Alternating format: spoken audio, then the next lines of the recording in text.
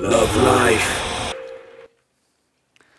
Well, hey, y'all, I want to say this one thing about the coronavirus, and then we're going to move on to the message. And this isn't about canceling services. David's already handled that part of the message. This is about the real priority during times like this, and that's the sort of witness that we get an opportunity to display to the watching world around us, church. Let us, this is my challenge to you. Okay, our governor asked us to cancel church a couple of days ago as well, so we've been thinking about it. So this is my challenge to you. Let us during this time be a people of peace, of prayer, and compassion. Peace, prayer, and compassion. In the face of fear and uncertainty, let us be confident in our hope. Let us pray often for our government officials who are working hard, for hospital administrators and leadership and medical staff who are working really, really hard, and in some cases putting their lives in danger, and for the sick in our country. We've got a couple of cases right across the street from our church in one of the local hospitals, so we've been praying hard for them. And then last, be a people of compassion. Okay, let's rise up, check on your neighbors. Let's let the world know what the church looks like. We have no fear of death. All we have is love, and love wins. Heavenly Father, I pray over this church. Man, I love this church. And I know it's at the heart of this place. And so I know that during times of uncertainty, that this church will rise up and be a beacon of grace and love in this community. Unleash it well. Let this opportunity to witness be one that bears great fruit to the kingdom of God. It's in Jesus' name we pray. Amen. All right, so Thursday night crowd, will you guys do me a favor? Right now, the Sunday crowd is joining us online. Not right now. But right now, the Sunday crowd is joining us online. So would you do me a favor? Would you welcome them into the room, Sunday crowd? We are so glad that you are here with us today, and I'm certainly glad that those of you who made it to the room, you are here with us right now. We get to start off a brand new sermon series leading into Easter called Better. And the point of this series is onefold. It's to make a case to you that Jesus is in fact better. And I know for some of you, I won't need to make that case, but for others of you, I might. Now, they've given me a particular topic today. I get to talk about why Jesus offers better promises, or why he's the better promise giver, the better promise keeper, if you will. And I want to add one caveat to that topic right now, okay? Here's the interesting thing about Jesus. He actually doesn't offer better promises than other religions or other irreligious worldviews. Did you know that? Pretty much every religion offers a heaven.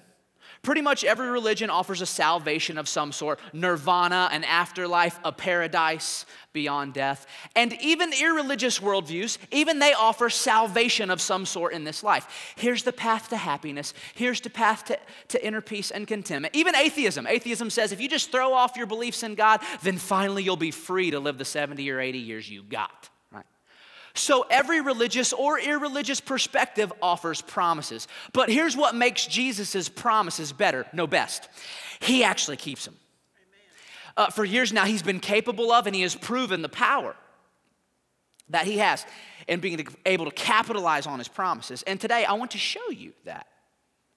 Now, to show you that, what we're going to have to do is we're actually going to have to deconstruct every other religion or worldview to ever exist in about 28 minutes. So, we're going to grind through this pretty quickly, and here's how I want to do it. I want to do it by looking into this scene from Luke chapter 11, where Jesus actually deconstructs the rival religion of his day. He just tears it apart.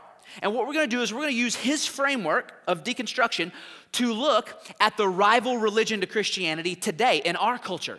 And it's not Islam, it's not Buddhism, it's not Hinduism, or anything that you would expect. In fact, it's not all that spiritual at all. But you'll see when we get there. So here's what we're going to do. We're going to read Luke chapter 11. And this is what I ask you to do. If you're in the room, stand with me. If you're not in the room right now and you're watching us online, I would ask you, just out of respect for the Word of God, right in your home with your family, would you guys just stand up? Okay. And we're going to read from Luke 11 together. Luke chapter 11, starting with verse 37. You get a dose of Jesus here. And this is the Jesus who's not necessarily all that nice. It says, as Jesus was speaking, one of the Pharisees invited him home for a meal. So he went in, and he took his place at the table. So he's with the Pharisees. Okay? His host was amazed to see that he sat down to eat without first performing the hand-washing ceremony required by Jewish custom. So then Jesus said to him, you Pharisees are so careful to clean the outside of the cup and the dish, But inside you are filthy, full of greed and wickedness. Thanks for coming over for dinner, Jesus. Fools, he goes on. Didn't God make the inside as well as the outside? So clean the inside by giving gifts to the poor, and you will be clean all over. Oh, what sorrow awaits you, Pharisees, for you are careful to tithe even the teeniest income from your herb gardens, but you ignore justice and the love of God. You should tithe, yeah, but do not neglect the more important things. What sorrow awaits you, Pharisees, for you love to sit in the seats of honor in the synagogues and receive respectful greetings as you walk in the marketplace. Yeah, what sorrow awaits you, though? For you're like a hidden grave in a field. People walk over them without knowing the corruption they are stepping on. Now, one of the lawyers, and apparently the lawyers were invited to the meal with the Pharisees, so one of the lawyers in the room speaks up, and he tries to take up for his buddies. He says, "Teacher," said an expert in religious law, "you have insulted us too in what you just said." And Jesus is like, "Yeah, I got enough to go around for everybody. What sorrow also awaits you, experts in religious law, for you crush people with unbearable religious demands, and you never lift a finger to ease the burden. What sorrow awaits you, for you build monuments for the prophets your own ancestors killed long ago, but in fact you stand as witnesses who agree with what your ancestors did. They killed the prophets, and you join in their crime by building the monuments. This is what God in his wisdom said about you. I will send prophets and apostles to them, but they will kill some and persecute the others. As a result, this generation will be held responsible for the murder of all God's prophets from the creation of the world, from the murder of Abel to the murder of Zechariah, who was killed between the altar and the sanctuary. Yes, it will certainly be charged against this generation. What sorrow awaits you, experts in religious law, for you remove the key to knowledge from the people. You don't enter the kingdom yourselves, and you prevent others from entering." And as Jesus was leaving, it says the teachers of religious law and the Pharisees became hostile. Wonder why? And they tried to provoke him with many questions. They wanted to trap him into saying something that they could use against him. All right, that's the word of the Lord. You can be seated. And wow. Okay, it's like, haymaker, haymaker. I'm like, Jesus is throwing heat, and it's like spring training still, right? Like he's bringing it here. Now, that was a long passage, and Jesus says a lot of very, very strange things there. So what I want to do is I want to just go back and recap all of it real quick, just to make sure, in layman's terms, we all know exactly what's going on here. So first, I don't know if you saw it, but Jesus gets invited to the house of a Pharisee. Okay, did you see that? He's invited to the house of a Pharisee. And for me, that's already kind of a little bit strange, because if you read the Gospels, what you'll see is that Jesus and the Pharisees are like arch nemesis. They're enemies. Why in the world is Jesus eating with them? Well, here's what else you'll see if you read the Gospels. As a matter of historical fact, if you ever want to get on Jesus' busy schedule, all you have to do is bring up food. Your homeboy carpenter from Galilee knew how to eat. Man, Jesus liked to eat food. He was always doing stuff with food. He would go into towns and literally throw parties at people's houses. Hey, we're coming to your house, make sure there's food tonight. Like, he would do food miracles, water to wine, feed 5,000, 4,000. He even gave food scoldings like he does right here to the Pharisees. So Jesus and food, unstoppable force for like 2,000 years. Now, he sits down to eat with the Pharisees, and he does something interesting. You see what he did that kind of set him off? He didn't wash his hands. Didn't wash his hands. Now, we've heard a lot about that this week, but you need to understand that 2,000 years ago, Jesus, the culture that Jesus lived in, and the Pharisees and all that, okay, they didn't have any understanding of like germs and bacteria like we do today. So the hand washing they were referring to was a religious ritual. Basically, for the devout Jew, they believed in what I would call a viral model of ritual impurity. If you touch something unclean, then you became unclean, and everything you touch after that becomes unclean as well. So let's say a Jewish person touched like a pig or a dead body, unclean to them. Okay, that makes them unclean. Then let's say they went to the market and they were like, nice bottle of water, I might buy it. No, I don't want it. And they walk away. And then you come up and you pick up the bottle of water and you're like, I might want it as well. No, don't want it. Guess what? Now you got the cooties, right? Because from pig to them to bottle to you, it's a viral model of contagion. Do you see? So that's why they were constantly washing their hands, especially before meals, because in meals you're passing around cups, you're passing around food. You don't want everybody to catch the cooties. Now, here's the interesting thing. It was not unbeknownst to Jesus what was going on. He knew about the hand-washing ritual. The reason why he does this here is not because of ignorance. It's because I believe Jesus wanted to pick a fight. Oh, there's no doubt about it. Okay, so have you ever been watching like a sporting event, like I don't know, like the Bengals on TV, right? And they're at Paul Brown, and they're all dressed up, and like they're black and orange, they're tiger stripes, everybody's going crazy in the stands. And then all of a sudden, the camera pans the crowd, and there's like that one Steelers fan there with a terrible towel, like, oh, you know? And everybody's like, and they're like, oh, okay. And they're not even playing the Steelers. They're like playing the Buccaneers or something. It's like something stupid. But the Steelers fan is like, oh. Now, let me tell you, that Steelers fan is not dressed up in their Steelers garb because they didn't know it wasn't a Steelers game. No, they're doing it because they want to pick a fight. And in this story, Jesus is that guy. And he gets his wish. He picks a fight, and he sets it off on the Pharisees. Now, did you see what he said to him? 6 things. I want to put them in simple terms for you right here. So here's number 1. 1, he says, you care more about curating the outside. You can put that slide up there than cleaning the inside. Luke 11:39. 2, next slide. He says you care more about virtue signaling than virtue. Verse 42.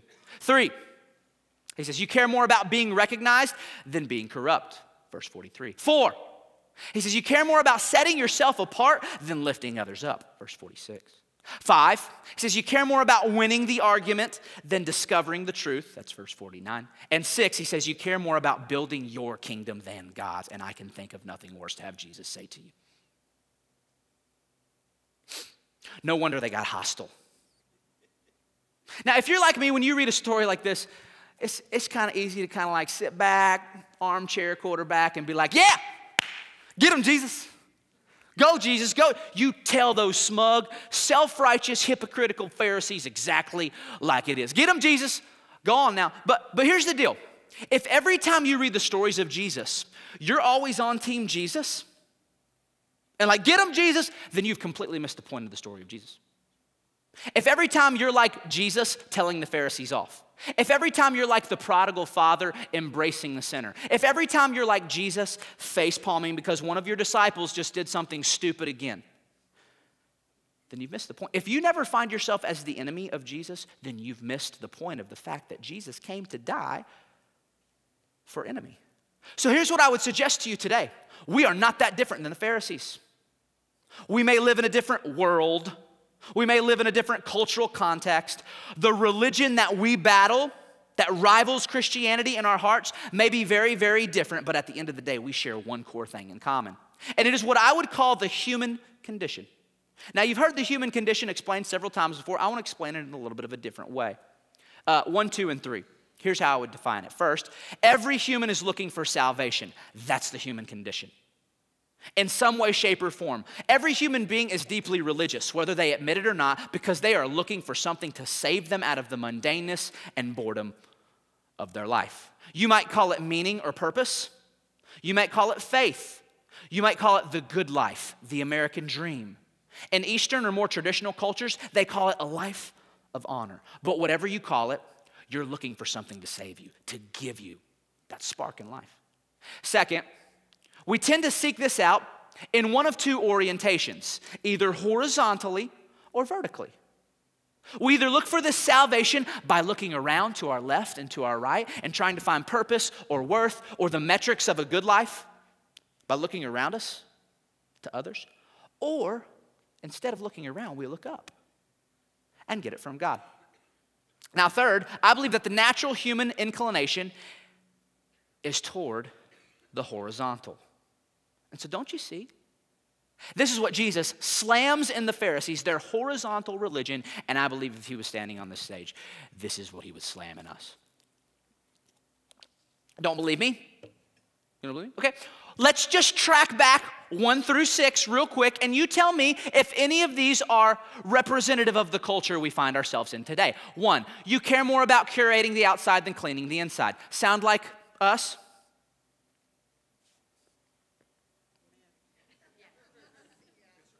No, not me. That would never be us. Hold on just a second, though. Selfie! Now, let me put 2 filters on it and focus those people out. Oh, look at how the light's on my face. Never mind. Let's try that again. Selfie! You know, it's just like, this is us.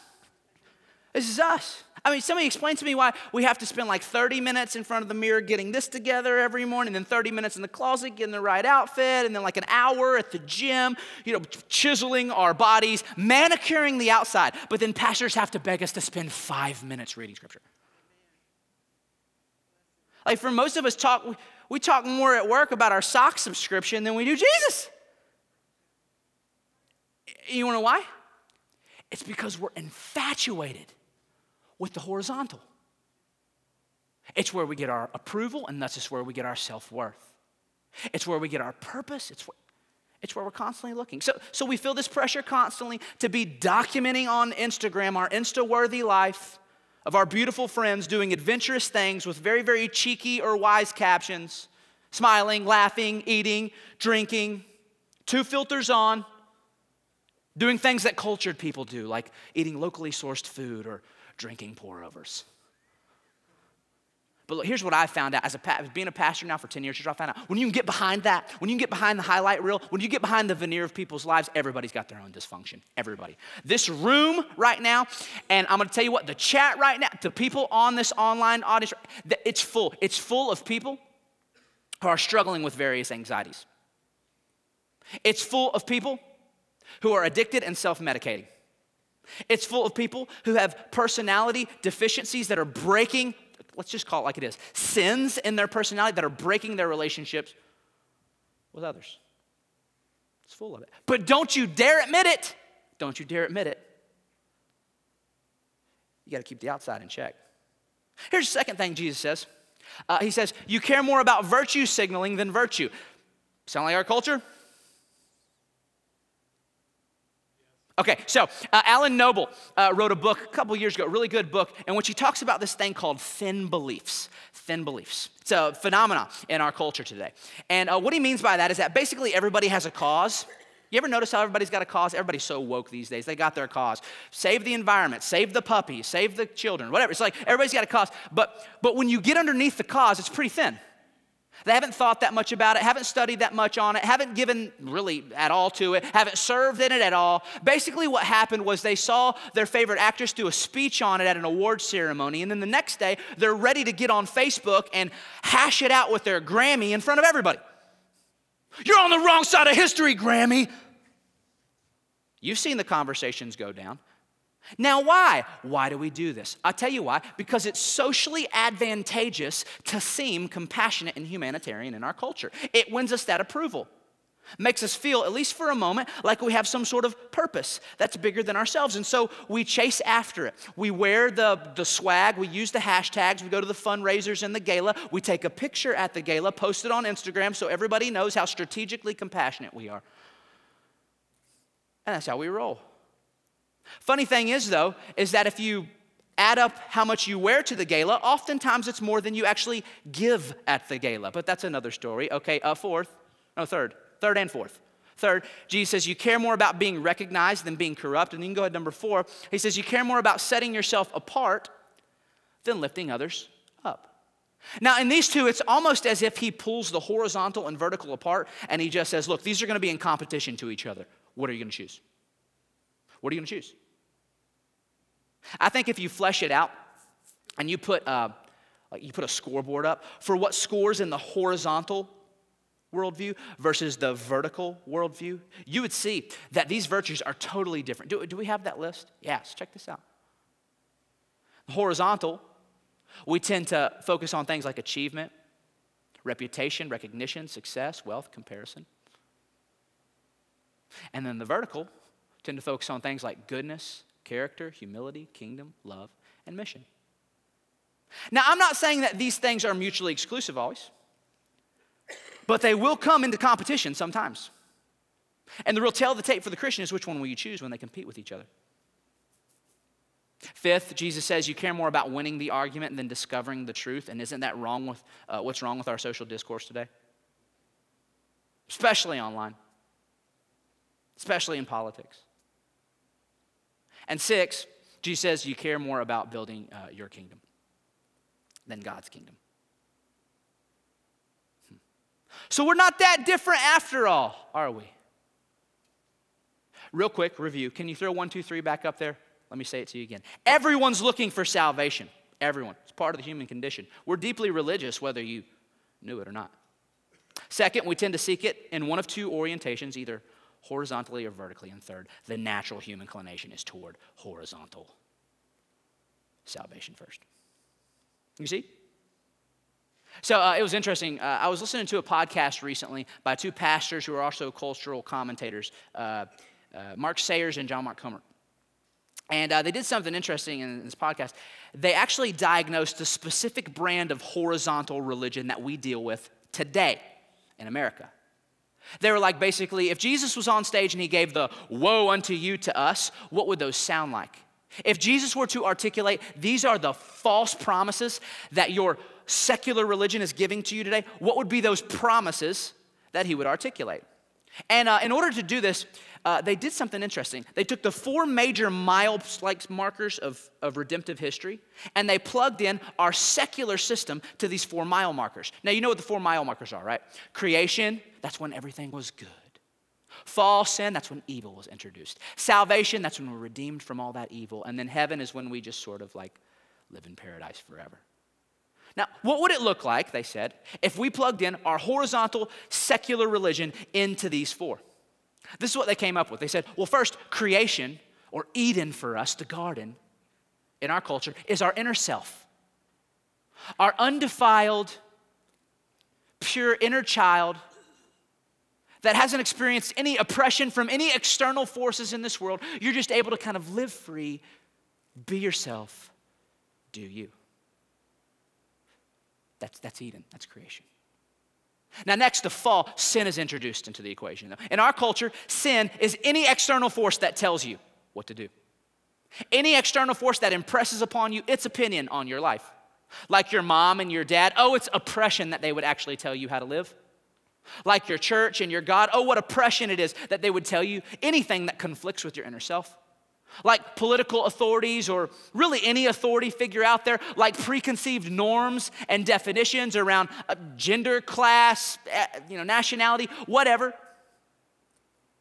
Or like external covenants, like marriage. It's all oppression. Don't tell me what to do with the inner me. And anything that does, that's what's warped us over time. Is this resonating with you at all? Have you seen this sort of conversation? Okay, so this is why I believe we live in such a victimized culture. A blame culture. Because you never have to take responsibility for your brokenness. You just look for something or someone to blame it on. That's who messed me up, that's who messed me up, and that's who messed me up. And if I could just get them out of my life and decode all the things that they put inside of me, then I would get back to the inner me. Which, by the way, that's stage 3. Salvation, in our secular perspective, is rediscovering your inner self. Shedding all the external things that oppressed you over time. This is why people are infatuated, by the way, with personality inventories. Like Enneagram, it's like a cult out there. By the way, I'm a 3. I love the Enneagram. Okay, some people are about to click off online because I'm hating on the Enneagram. Enneagram people, I've read the Ian Cron stuff. Okay, I'm with you. I'm just saying, this is why people are so obsessed with it, because it's like, I got to figure out who the inner me is. Okay, and then what's heaven? I'll get off the Enneagram before you leave. Stay. What's heaven? Well, heaven is all of us just sort of self-actualizing together, happily ever after, figuring out our inner selves. And riding off into the sunset. Sounds nice, right? Sounds nice. Now, here's the only problem, though. Okay, and this is a big problem. Our horizontal, secular salvation system makes great promises. But the problem is that it doesn't deliver. It doesn't deliver. It doesn't deliver on freedom. It says that it frees you from all these external norms and forces and stuff, but it doesn't. It just gives you a new set. Sure, it may free you from the values of family, faith, tradition, duty, honor, whatever, right? But it just gives you new ones, like achievement, comparison, hyper-individualism. You get passed from one slave driver to the next. And if you don't believe that this horizontal religion that we're living in and breathing in every day is a slave driver, just try to buck back against it. It will discipline you. It's this thing called political correctness. Buck back against political correctness and you will be disciplined.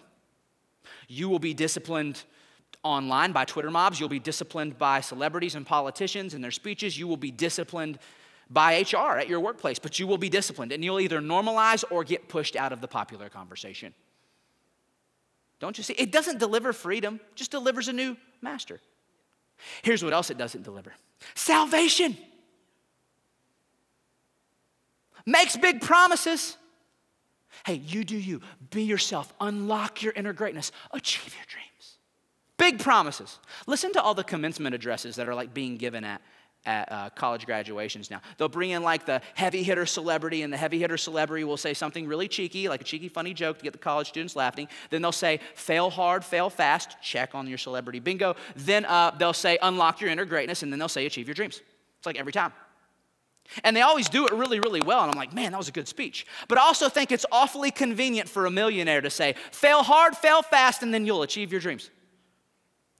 Because what does the other 99% do? The other 99% of us fail hard, fail fast, and try to unlock our inner greatness for the next 15 years, and all of a sudden we find ourselves in our late 30s in middle management, which is a pretty good life, but you can't enjoy it because you're wondering, have I really unlocked my inner greatness?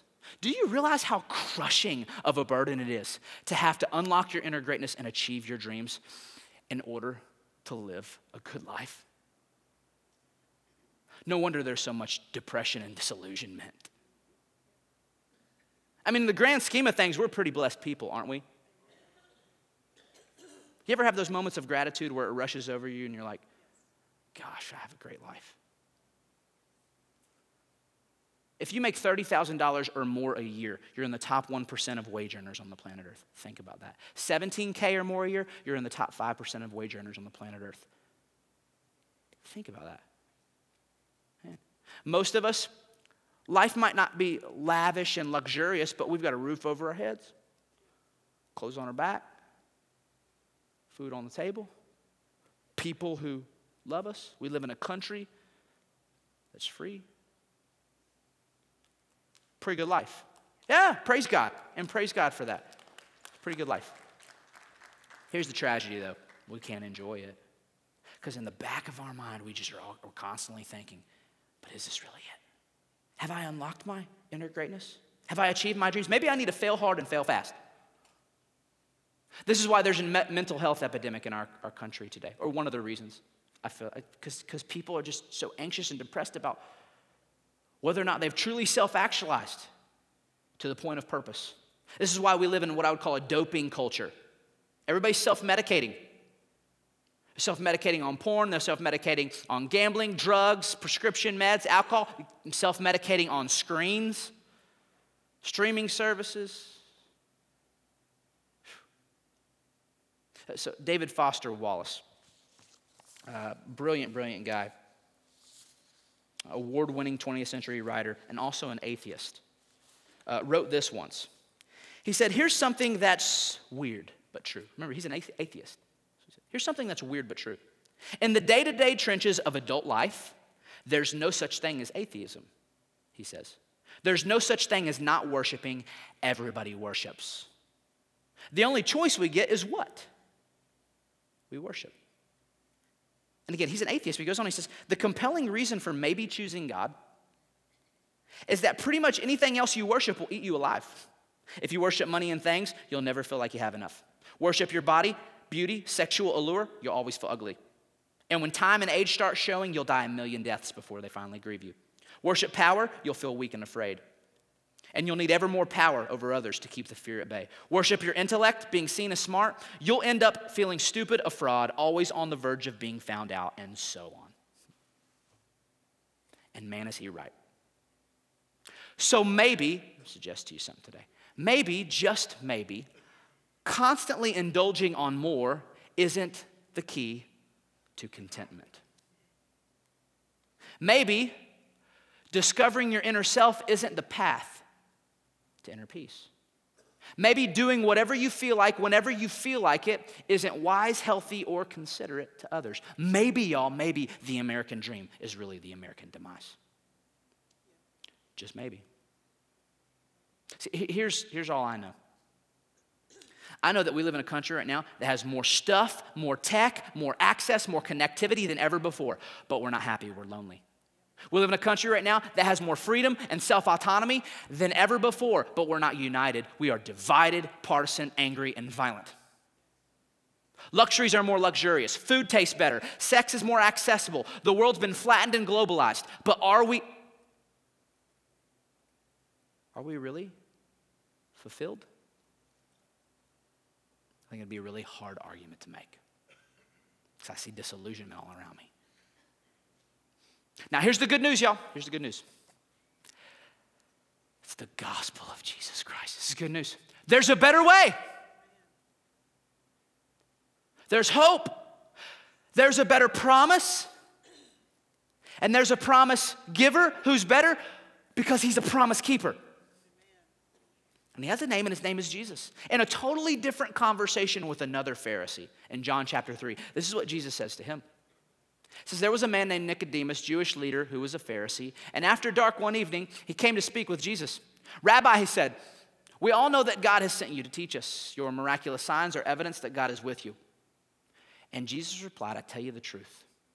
Unless you are born again, you cannot see the kingdom of God.